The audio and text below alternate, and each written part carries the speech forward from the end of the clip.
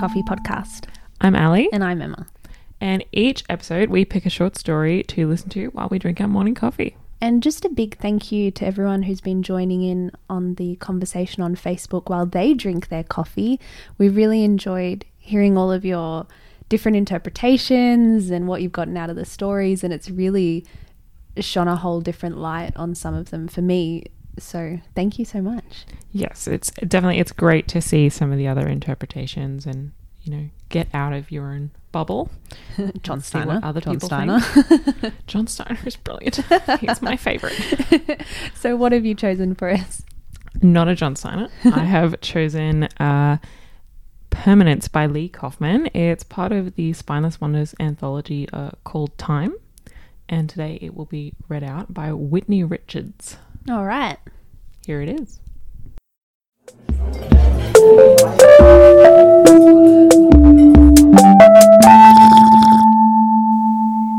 Permanence by Lee Kaufman.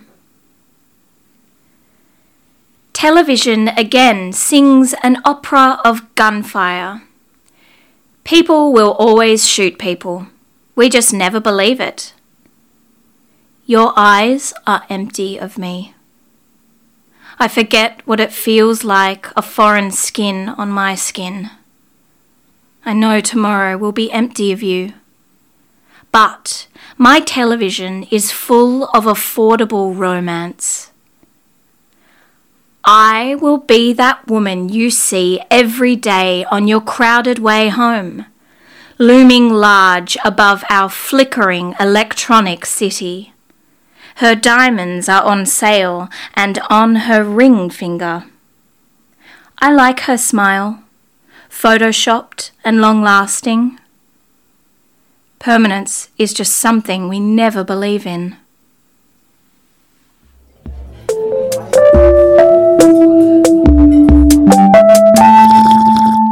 So what drew you to that story? The thing that I really liked about that one was the kind of different examples of vicarious living through media. It was quite layered. Yeah, that it wasn't just... Like, I think that the bit I probably most identified with was the, you know, like, using TV romance when it's just like, I'm single. Mm-hmm. And I loved when she was describing that, the affordable romance. Yeah. Because you think, oh yeah, Netflix is pretty cheap. But then also the emotional cost of romance. Yeah, well. that, like, watching Mr. Darcy, you know, every weekend is a lot easier than going out and meeting people. It's quite easy to watch, yes. Yes. For more reasons than one. Anyway.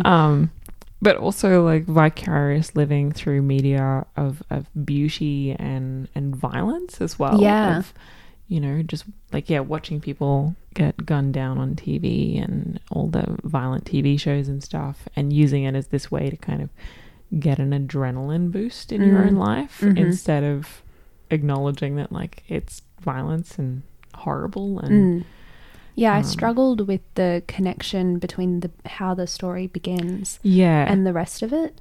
And I thought about what the writer is trying to connect with, starting with this idea of violence and gun violence particularly, which is quite affecting, and then moving into, you know, the woman with the photoshopped smile and affordable romance on TV. And it just seemed to not sync up. And I thought maybe that's deliberate. Yeah, definitely. The first time I listened to it, it didn't make sense to me, and I couldn't see a clear connection between that first, like, two sentences and then the rest of the story. And then it was the kind of, after hearing it again, sort of did sort of see that connection of, like, well, I suppose it is that same thing. It is that same watching TV and or consuming media, because, like, obviously the last example is all advertising, but using media as a replacement for reality and real ignoring emotions.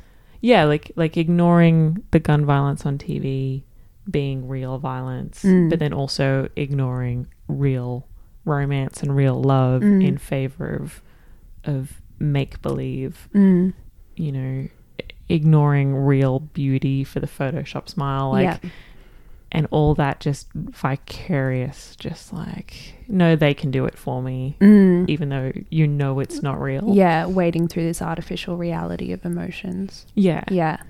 I also felt that when I kept thinking about the violence in the beginning, how it connected to the title of Permanence, and how right in the beginning the writer introduces this idea of absolute permanence of death. Yes. But it's so quickly turned away from and ignored, and immediately she plunges into these other romance on TV and the Photoshop smile and the diamonds, and starts looking at these other things and jumping around. And it was this, I thought that was quite capturing that turning away you felt in the protagonist's mind from what she had just seen on TV. Yeah, I also thought like that it is that sort of play on permanence, that all these living things that she's talking about, like, yes, with like real people in violent situations, romance and beauty, are all things that are actually kind of non-permanent. Obviously life is non-permanent, beauty is non-permanent, and yet through media we can make it permanent. You know, the picture can always be reproduced. We can make it last. Yeah, so that like the people dying in the beginning, when she watches it on TV, you can just rewatch the episode and oh gosh, they're back to life again. But obviously in real life they're or not. Replace the image with a rom-com.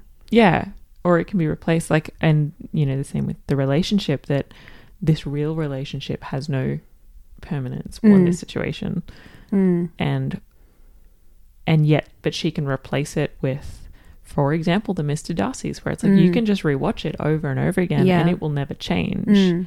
You know, it will be predictable and stable. Yeah, the ending of the story will never be that Mr. Darcy decides to go off with someone else. Like, he will always like end that story the same way. So you have this permanence of connection. I thought it was interesting how the character, as almost a revenge for this breakup, I assumed it was, her idea of revenge would be to be eternally visually present in the eyes of her ex. I thought that was an interesting coping mechanism. Like, I'm going to be on a billboard and you're going to look at me every day.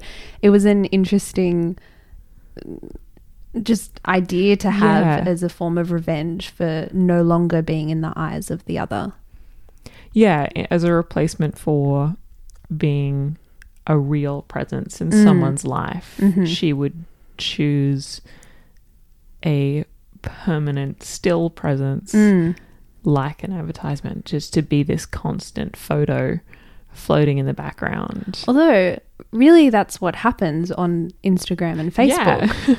That's so true. You just keep posting photos of yourself like, look at this amazing life I'm having, and look, is this my new boyfriend? You don't know because I'm not in your life anymore. Well, because she does end it with the, you know, the ring that's for sale and on her finger. Yeah. Like, so it is, like creating this artificial permanence in the absence of a real one. Yeah. I don't know. I loved the way that she kind of drew all these different aspects of it together.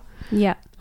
And it just really started, the more I thought about it, it just kept unfolding and unfolding all these different layers of meaning, which I really enjoyed. And it's incredible because this story is, what, a minute long?